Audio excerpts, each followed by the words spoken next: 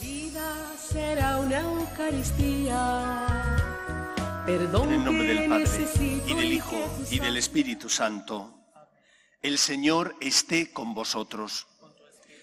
Vamos a prepararnos para celebrar la Eucaristía, dando gracias al Señor por su misericordia. Guardamos un momento de silencio, pidiendo al Señor perdón por nuestros pecados en nuestro interior. Tú que has venido a salvar a los pobres, Señor, ten piedad. Tú que dijiste que había en el cielo más alegría por un solo pecador que se convirtiera, que por 99 justos que no necesitan conversión, Cristo, ten piedad. Tú que eres el camino, la verdad y la vida, Señor, ten piedad.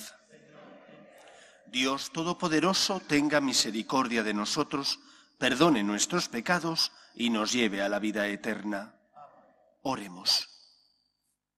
Señor, nos acogemos confiadamente a tu providencia, que nunca se equivoca, y te suplicamos que apartes de nosotros todo mal y nos concedas aquellos beneficios que pueden ayudarnos para la vida presente y la futura. Por Jesucristo nuestro Señor.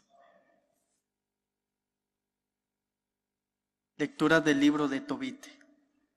En aquellos días, profundamente afligido, sollocé, me eché a llorar y empecé a rezar entre sollozos. Señor, tú eres justo, todas tus obras son justas. Tú actúas con misericordia y lealtad. Tú eres el juez del mundo. Tú, Señor, acuérdate de mí y mírame. No me castigues por mis pecados, mis errores y los de mis padres, cometidos en tu presencia, desobedeciendo tus mandatos. No has entregado al saqueo, al desierto y a la muerte. Nos has hecho refrán, comentario y burla de todas las naciones donde nos has dispersado. Sí, todas tus sentencias son justas cuando me tratas así por mis pecados, porque no hemos cumplido tus mandatos, ni hemos procedido lealmente en tu presencia. Haz ahora de mí lo que te guste, manda que me quiten la vida, y desapareceré de la faz de la tierra, y en tierra me convertiré, porque más vale morir que vivir, después de oír ultrajes que no merezco, y verme invadido de tristeza.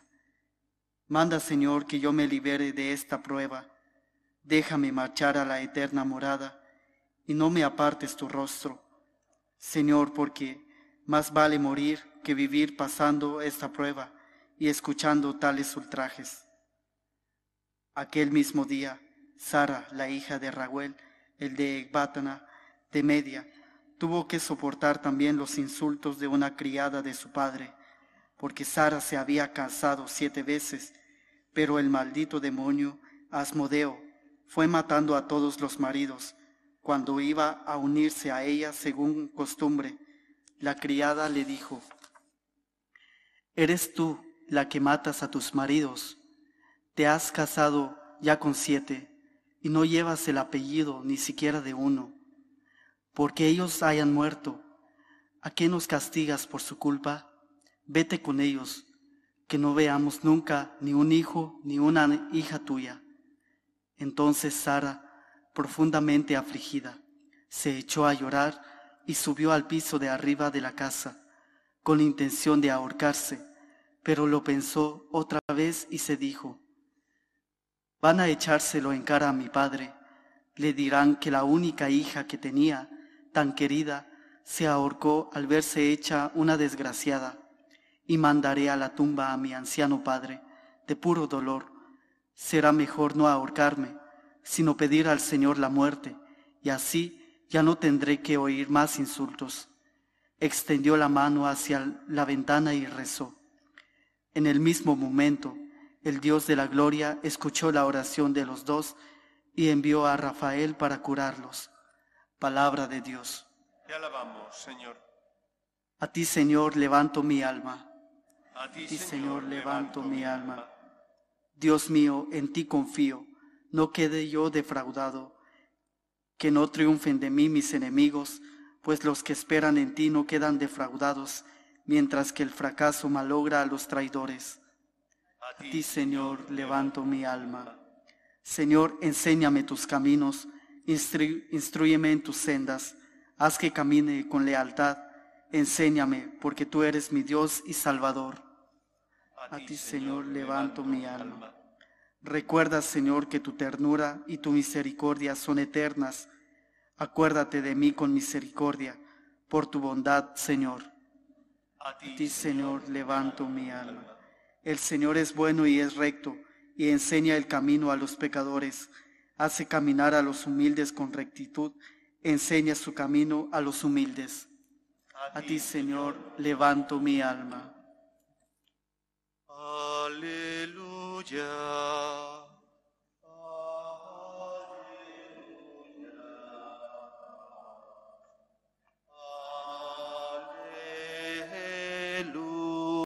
Aleluya. El Señor esté con vosotros. Lectura del Santo Evangelio según San Marcos. En aquel tiempo se acercaron a Jesús unos saduceos, de los que dicen que no hay resurrección, y le preguntaron: Maestro, Moisés nos dejó escrito: si a uno se le muere su hermano dejando mujer pero no hijos, cásese con la viuda y dé descendencia a su hermano. Pues bien, había 7 hermanos.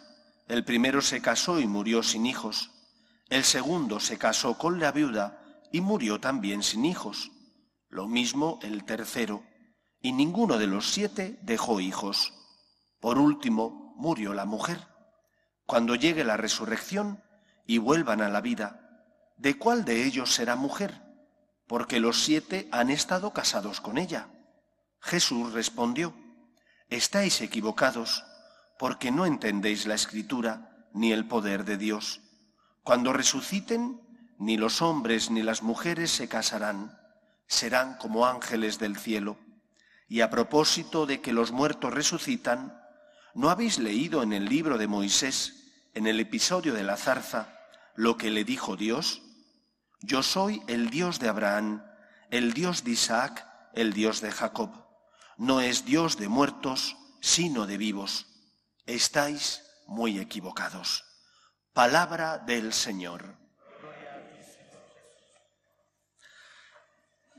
La resurrección de los muertos es un punto esencial de nuestra fe. Cristo fue enviado por Dios Padre para pagar la deuda contraída por nuestro pecado y abrirnos, por tanto, las puertas del reino de los cielos. El cristianismo nunca ha tenido una visión peyorativa de lo material. Lo que conocemos en el mundo es obra de Dios y, por lo tanto, al ser obra de Dios, es algo querido por Dios y, por lo tanto, bueno. Nosotros no somos como los gnósticos, esta especie de secta que ya existía antes del cristianismo, que sostenía que lo material era degradación de la divinidad de Dios y que por lo tanto era algo, puesto que era degradación, peyorativo y malo. Había que liberarse de lo material para de esa manera poder acceder a lo espiritual y por tanto a Dios. Nosotros no creemos, no tenemos esa visión. Cristo, el Hijo de Dios, sin dejar de ser Dios, asume nuestra condición humana para salvarnos. Se hace, sin dejar de ser Dios, hombre como nosotros, asumiendo por tanto nuestra condición. De manera que la visión que tenemos de lo material y por lo tanto de nuestra condición humana, de nuestra naturaleza, no es negativa. La resurrección de los muertos, dirá San Pablo, es en cuerpo y alma. Y por lo tanto, resucitaremos no solo en alma, sino también nuestro cuerpo. ¿Cómo será? Evidentemente no es el cuerpo que tenemos ahora. Es materia espiritualizada. No es fácil explicarlo, pero si vemos las Escrituras, cuando Jesús resucita de entre los muertos, antes de ascender a la derecha de Dios Padre, Él se aparece a sus discípulos.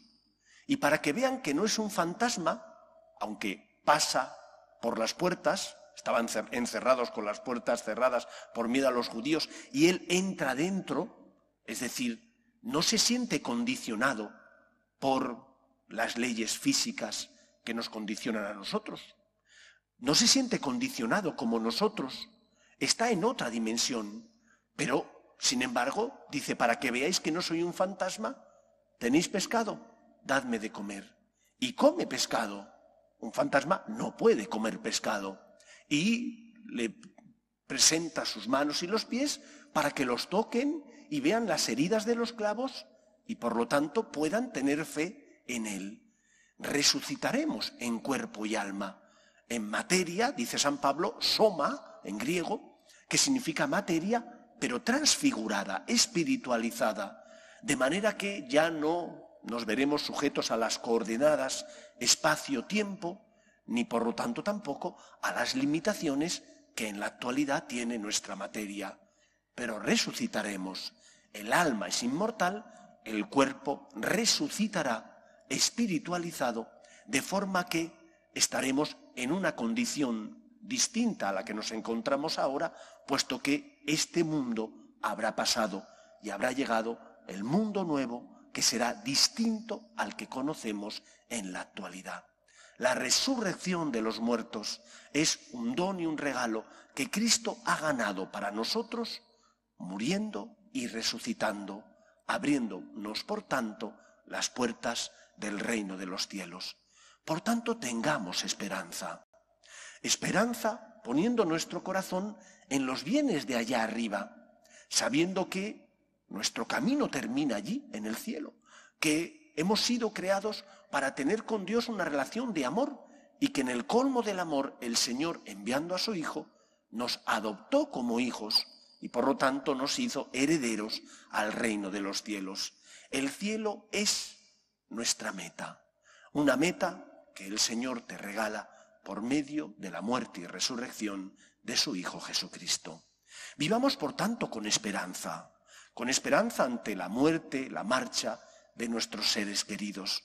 No están en el olvido, están en manos de un Dios que es bueno, están en manos de un Dios que envía a su Hijo al mundo para que Él pagara la deuda contraída por nuestro pecado.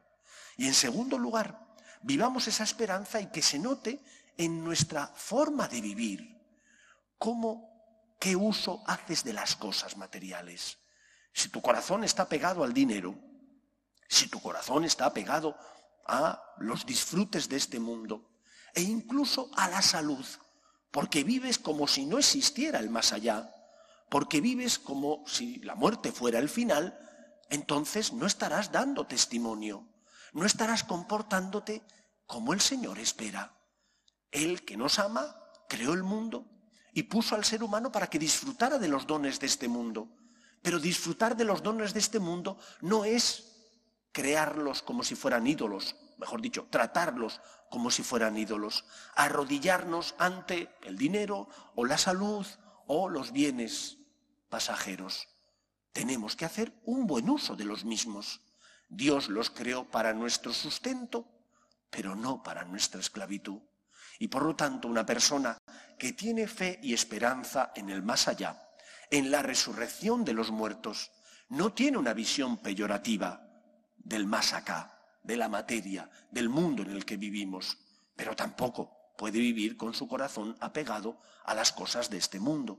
Teniendo nuestra esperanza en la resurrección de los muertos en el más allá, vivimos en el más acá y por lo tanto nuestra vida se tiene que caracterizar por ser una vida de personas que hacen un buen uso de los dones y talentos que el Señor le ha dado para nuestro bien y también para construir un mundo más justo y por lo tanto un mundo mejor. Con un corazón desprendido, haciendo un buen uso de los dones de este mundo, dado que tenemos nuestro corazón puesto no en los bienes pasajeros, sino en las realidades eternas.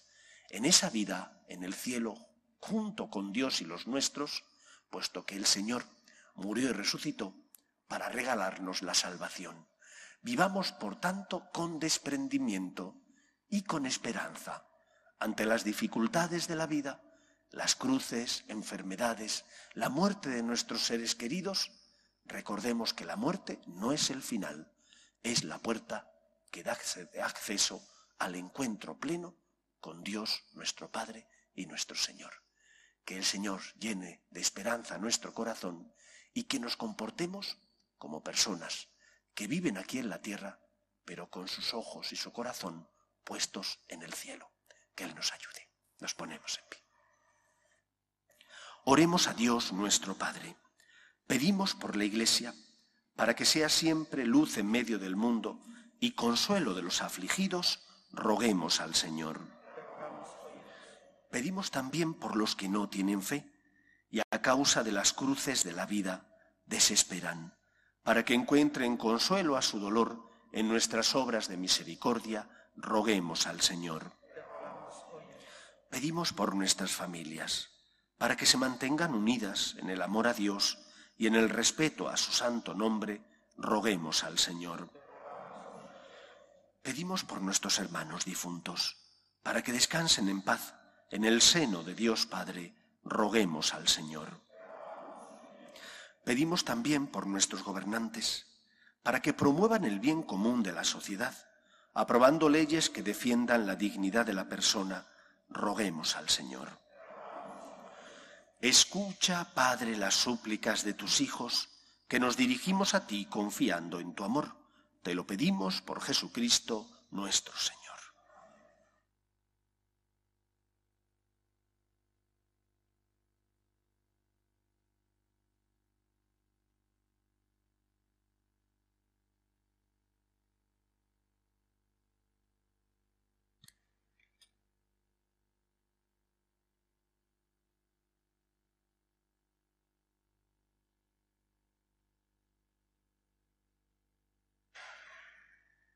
Bendito seas, Señor Dios del universo, por este pan, fruto de la tierra y del trabajo del hombre, que recibimos de tu generosidad y ahora te presentamos. Él será para nosotros pan de vida. Bendito seas por siempre, Señor.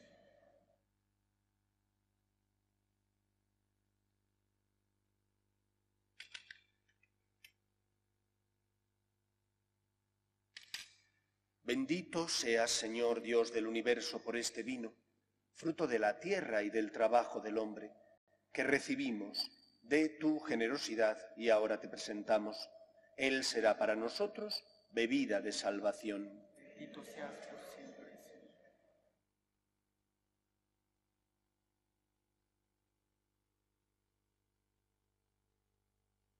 Orad, hermanos, para que este sacrificio mío y vuestro sea agradable a Dios Padre Todopoderoso.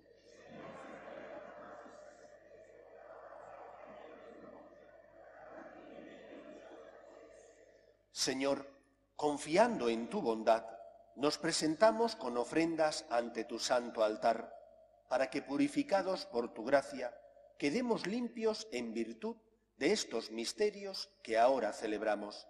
Por Jesucristo nuestro Señor. El Señor esté con vosotros.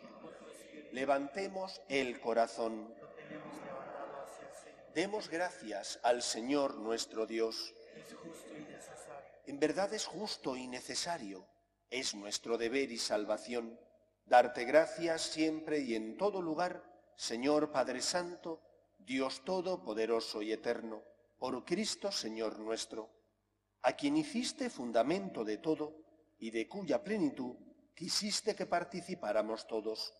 Siendo Él de condición divina, se despojó de su rango y por su sangre, derramada en la cruz, puso en paz el universo. Y así, exaltado sobre todo cuanto existe, es fuente de salvación eterna para cuantos creen en Él. Por eso, con los ángeles y arcángeles y con todos los coros celestiales, cantamos sin cesar el himno de tu gloria. Santo, santo, santo es el Señor, Dios del universo. Llenos están el cielo y la tierra de tu gloria. Hosana en el cielo. Bendito el que viene en nombre del Señor. Hosana en el cielo. Santo eres en verdad, Señor, fuente de toda santidad. Por eso te pedimos que santifiques estos dones con la efusión de tu Espíritu, de manera que se conviertan para nosotros en el cuerpo y la sangre de Jesucristo nuestro Señor, el cual, cuando iba a ser entregado a su pasión, voluntariamente aceptada, tomó pan, dándote gracias, lo partió y lo dio a sus discípulos, diciendo: Tomad y comed todos de él, porque esto es mi cuerpo, que será entregado por vosotros.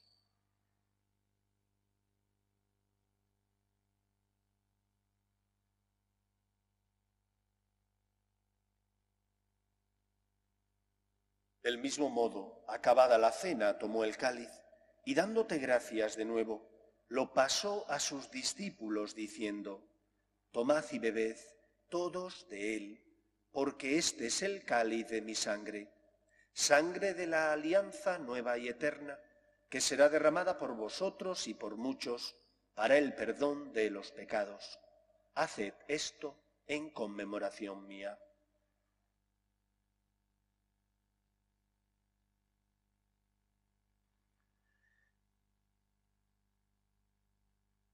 Este es el sacramento de nuestra fe.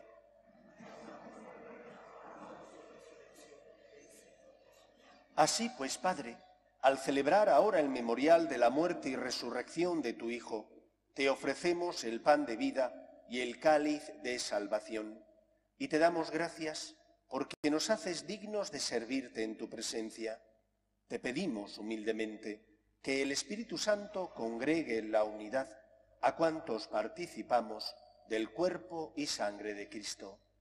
Acuérdate, Señor, de tu Iglesia, extendida por toda la tierra, y con el Papa Francisco, con nuestro obispo Carlos y todos los pastores que cuidan de tu pueblo, llévala a su perfección por la caridad. Acuerde también de nuestros hermanos que durmieron en la esperanza de la resurrección, de tus hijos Elsa, Petra, Pilar, José, Juana y Leopoldo, y de todos los que han muerto en tu misericordia, admítelos a contemplar la luz de tu rostro. Ten misericordia de todos nosotros, y así con María, la Virgen Madre de Dios, San José, los apóstoles y cuantos vivieron en tu amistad a través de los tiempos, merezcamos, por tu Hijo Jesucristo, compartir la vida eterna y cantar tus alabanzas. Por Cristo, con Él y en Él, a ti, Dios Padre omnipotente, en la unidad del Espíritu Santo, todo honor y toda gloria, por los siglos de los siglos. Fieles a la recomendación del Salvador y siguiendo su divina enseñanza, nos atrevemos a decir: Padre nuestro, que estás en el cielo, santificado sea tu nombre. Venga a nosotros tu reino, hágase tu voluntad en la tierra como en el cielo. Danos hoy nuestro pan de cada día. Perdona nuestras ofensas, como también nosotros perdonamos a los que nos ofenden. No nos dejes caer en la tentación y líbranos del mal. Líbranos de todos los males, Señor, y concédenos la paz en nuestros días, para que, ayudados por tu misericordia, vivamos siempre libres de pecado y protegidos de toda perturbación, mientras esperamos la gloriosa venida de nuestro Salvador Jesucristo. Señor Jesucristo, que dijiste a tus apóstoles: la paz os dejo, mi paz os doy, no tengas en cuenta nuestros pecados, sino la fe de tu Iglesia, y conforme a tu palabra concédele la paz y la unidad. Tú, que vives y reinas por los siglos de los siglos, la paz del Señor esté siempre con vosotros. Cordero de Dios, que quitas el pecado del mundo, ten piedad de nosotros. Cordero de Dios, que quitas el pecado del mundo, ten piedad de nosotros. Cordero de Dios, que quitas el pecado del mundo, danos la paz. Este es el Cordero de Dios que quita el pecado del mundo. Dichosos los llamados a la cena del Señor. Señor, no soy digno de que entres en mi casa, pero una palabra tuya bastará para sanarme.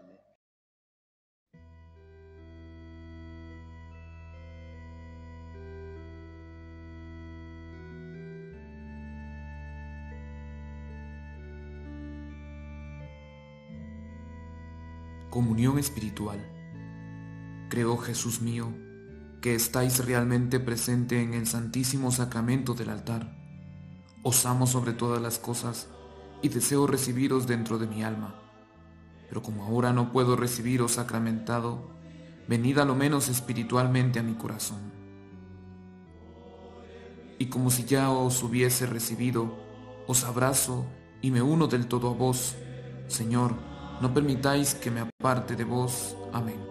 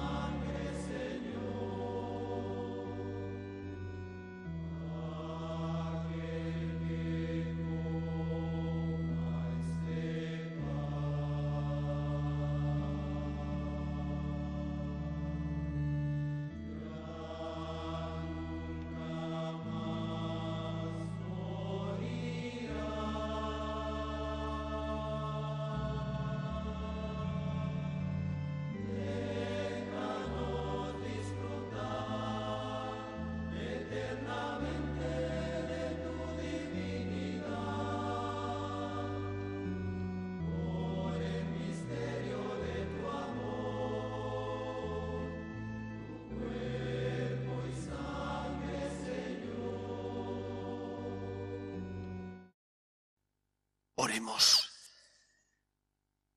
Alimentados con los dones de la salvación, te pedimos, Padre de misericordia, que por este sacramento con que ahora nos fortaleces, nos hagas un día ser partícipes de la vida eterna.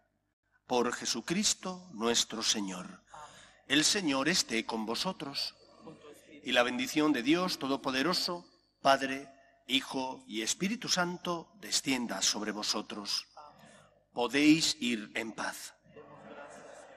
Dios te salve, Reina y Madre de misericordia, vida, dulzura y esperanza nuestra.